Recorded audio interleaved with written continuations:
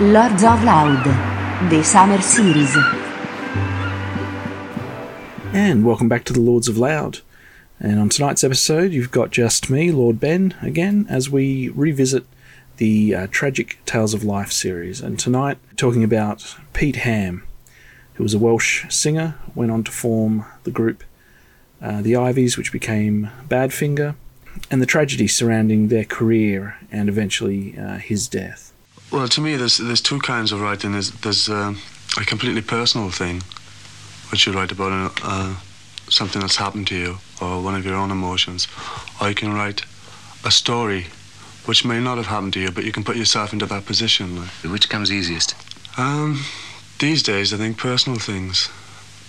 But I still like to write stories. You know, it's something I think that everybody can associate with then, rather than just... to me, the scene today is getting a bit too personal, you know. Not everybody can join in with it, you know. I still think the public should be able to associate with your songs and become the highlight of the song themselves, you know. So Pete was born in 1947 in Swansea, in Wales, and formed a few different smaller groups in his childhood, but eventually as a teenager or late teenager, formed the band The Ivies. That was in 1965. And they played throughout the UK, where Ham became sort of the principal songwriter for the band and lead singer.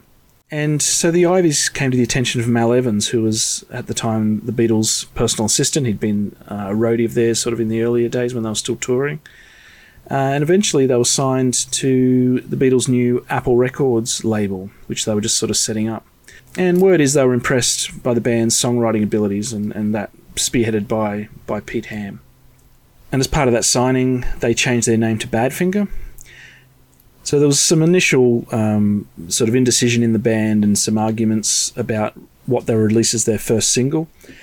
Pete wanted to release one of their own compositions, something that he'd potentially have written, but he was eventually convinced that using a McCartney song that he'd written specifically for them, Come and Get It, would give them, I guess, a launch pad that, it's a launch pad being a McCartney song, but, they could tell that it was, a likely hit. So they eventually recorded Come and Get It, and yes, it went top 10 worldwide.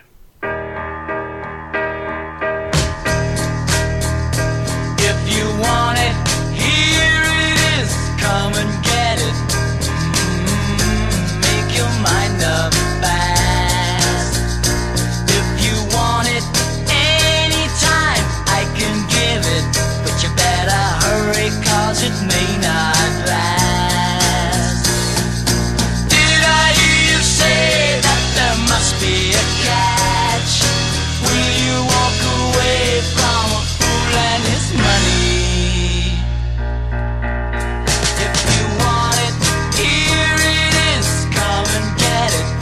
You better hurry, 'cause it's going fast. If you want it, here it is, come and get it. Make your mind up fast. If you want it anytime, I can give it, but you better hurry, 'cause it may not last. Did I hear you say that there must be a catch? Will you walk away from a fool and his money? Sonic. So on the back of that, he eventually then wrote what would be a big hit for them, and that was No Matter What. It became another top 10 hit worldwide, and he followed that up with a couple of other songs, Day After Day and Baby Blue.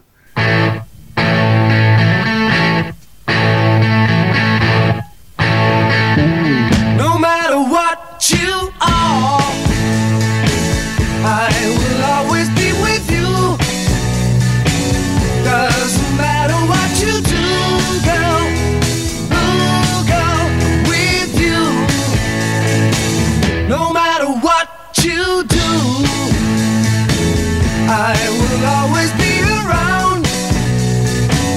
Won't you tell me what you found, girl?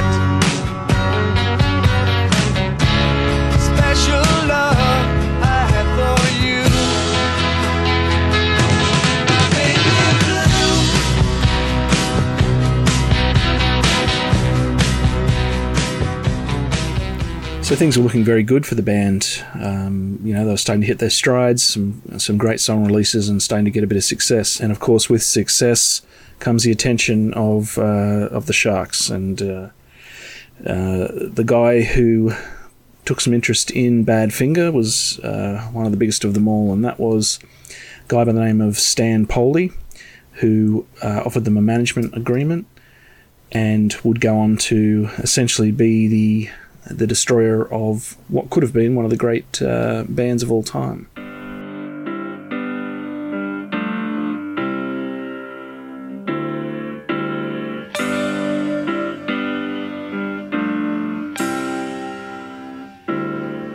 In a way, the sun has shone on me, makes it easy to make it hard. Take an inch, take a yard, take it all. I don't need it at all.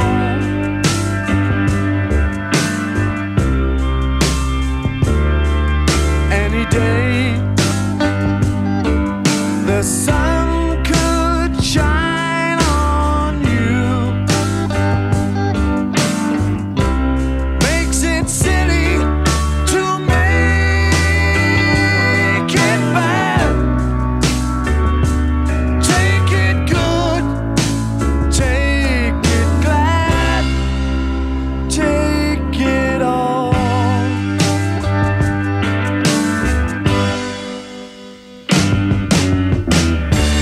Don't you know there's a stronger thing keeping us together?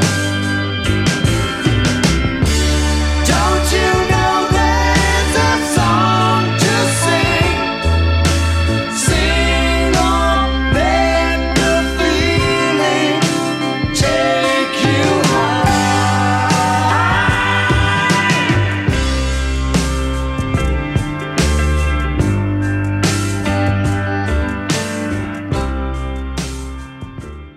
He basically signed all aspects of their career, performance, royalties, songwriting, merchandise, everything up. He sort of tied everything up into these sort of holding companies, various things that were all controlled by him, and basically paid the band just a pretty average salary. So obviously they thought they were doing the right thing at the time, but that'd eventually go on to cause all kinds of problems, as you can imagine.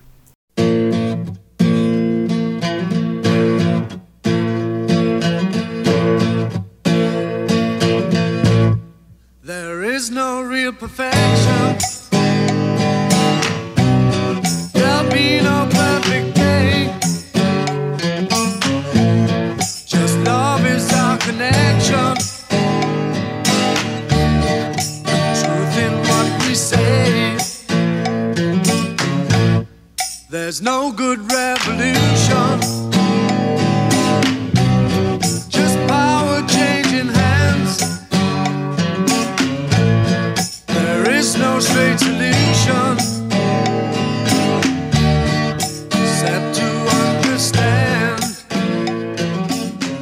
So the band were just completing their fourth album with Apple Records, and Stan Foley was trying to negotiate a new deal with Warner Brothers in America. Some crazy deal which would require them to release like two albums a year, or an album every 6 months, essentially. And what turned out happening was he did the deal, the band did the deal eventually, and they put, I think, as part of the deal, they required him, Stan, the manager, to put a $250,000 amount of money into a sort of holding account that Warner Brothers could access and the band could access. But of course, he took the money, but never actually put that money into, or never gave Warner Brothers the access to that account. So Warner Brothers ended up suing the band, which led to all sorts of money being tied up. It led to Stan being, him being exposed, the structures and companies he put in place being exposed, and the band members essentially being unable to access money. Oh, I'm sorry, but it's time to move away. Though inside my heart, I really want to stay. Believe the love we have is so sincere. You know the gift you have will always be. You're the apple of my eye. You're the apple of my heart. But now the time has come to part.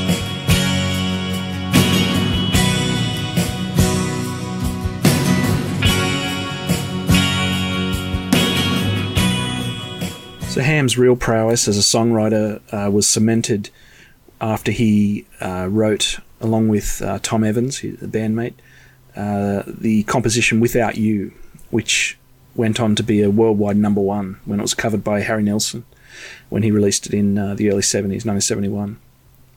And that song, it's become a standard, and it also won him a couple of Ivor Novello songwriting awards, I think in 73.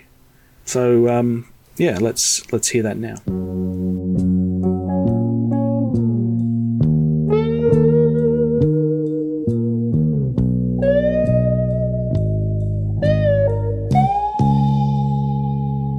Well, I can't forget this evening and your face when you were leaving, but I guess that's just the way the story goes.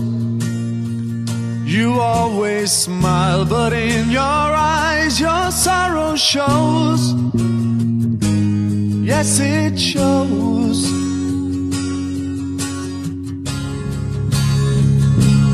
Well, I can't forget tomorrow when I think of all my sorrow.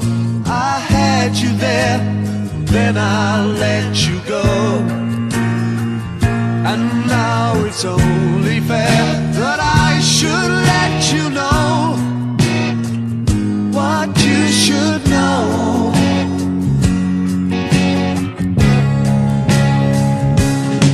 I can't live if living is without you. I can't live, I can't give anymore. I can't live if living is without you. I can't live, I can't give anymore. Well, I can't forget this evening and your face when you were leaving, but I guess that's just the way the story goes. You always smile, but in your eyes your sorrow shows. Yes, it shows.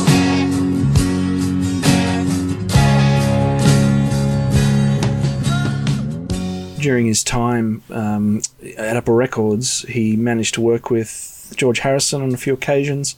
He actually played as a session musician on Harrison's All Things Must Pass album. And he also did a duet of Here Comes the Sun at Harrison's concert for Bangladesh in 1971 as well. So most of this legal action that was going on with Warner Brothers was actually unknown to the band, and they'd continued sort of recording the various albums that they needed to make to meet the commitment with Warner Brothers. And this whole time, this Stan Foley character had been sort of trying to see if he could get the band to meet the commitments while sort of holding off on the money and all the time trying to put off these lawsuits. Basically, hoping that he could get the money for the various records before the lawsuits sort of came through, or had to be, dealt with directly. And so of course when the band found out, all hell broke loose. Yeah, and eventually, obviously, it all came to a head, and Warner Brothers stopped all distribution of the sort of the records that they were in charge of, and essentially halted the band's career at that point. So they found themselves in sort of 1975 with nowhere to go. They were trying to work out how they could continue their career. Were they, legally, who could they record with? Could they release music? What do they still have? What do they still owe Warner Brothers? So there's a lot of financial issues. On top of that, Stan Foley had essentially shut down accounts and stopped, even sending them their salary, their wage checks that they were basically getting paid out of these accounts as band members. So same old story. No money, nowhere to go. Desperate times. And as the core creative of the band, this obviously affected Pete Ham. He was in a position where he was, not making any money.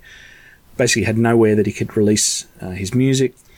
He was thinking. Leading up to this, they were thinking they were doing fairly well. He'd just bought a house. He'd moved in with his current girlfriend, and she was actually pregnant, expecting their first child.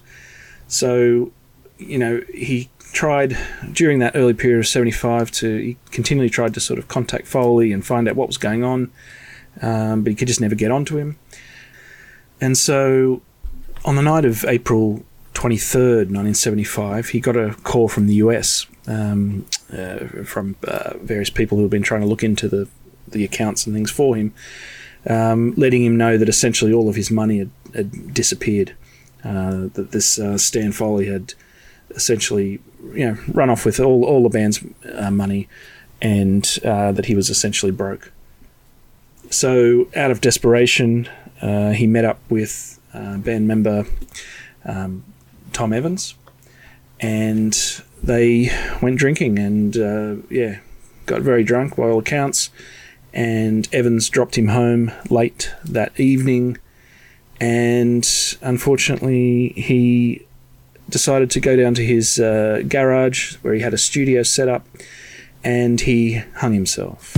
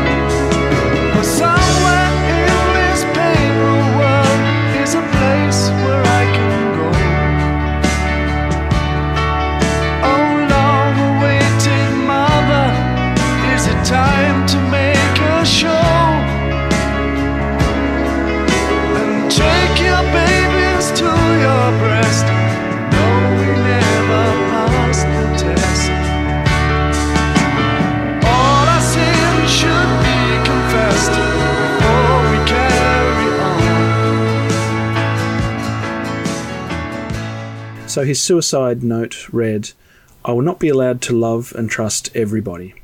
This is better. P.S. Stan Foley is a soulless bastard. I will take him with me." And so with that, Pete Ham died 3 or 4 days before his 28th birthday, making him a member of the 27 Club.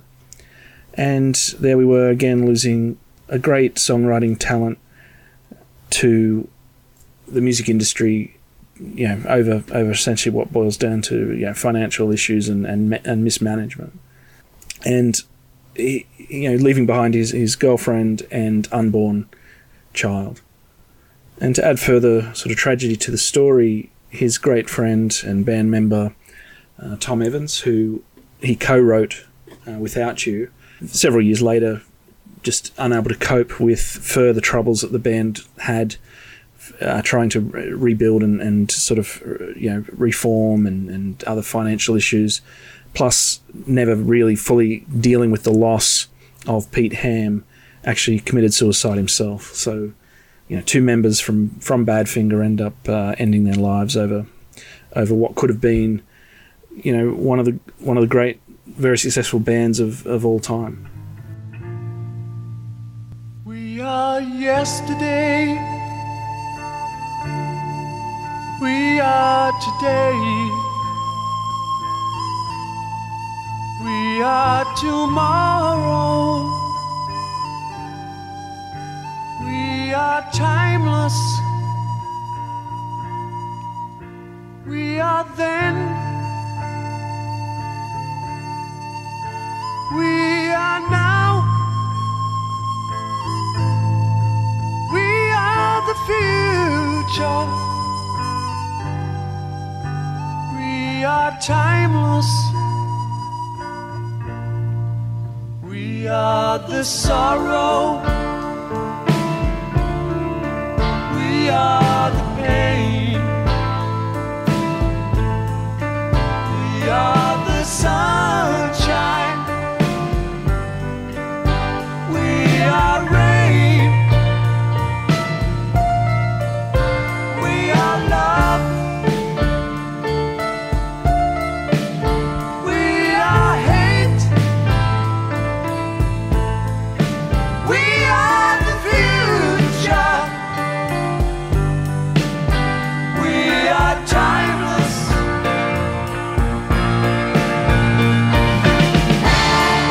Wherever we see, wherever we go,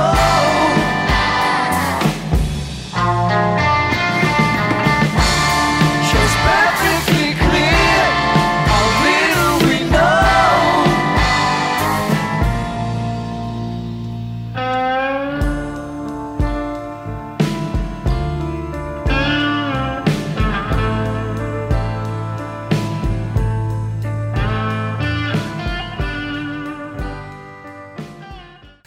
And so that's the story of Pete Ham. I hope you've enjoyed that little trip down memory lane there, exploring his music and life, short life albeit. But yeah, so please join us again on Lords of Loud. We'll be back very shortly with our regular programming. Until then, check out our social media pages and hit us up on those, Facebook and Instagram, both at Lords of Loud. And until then, stay safe and we'll see you soon.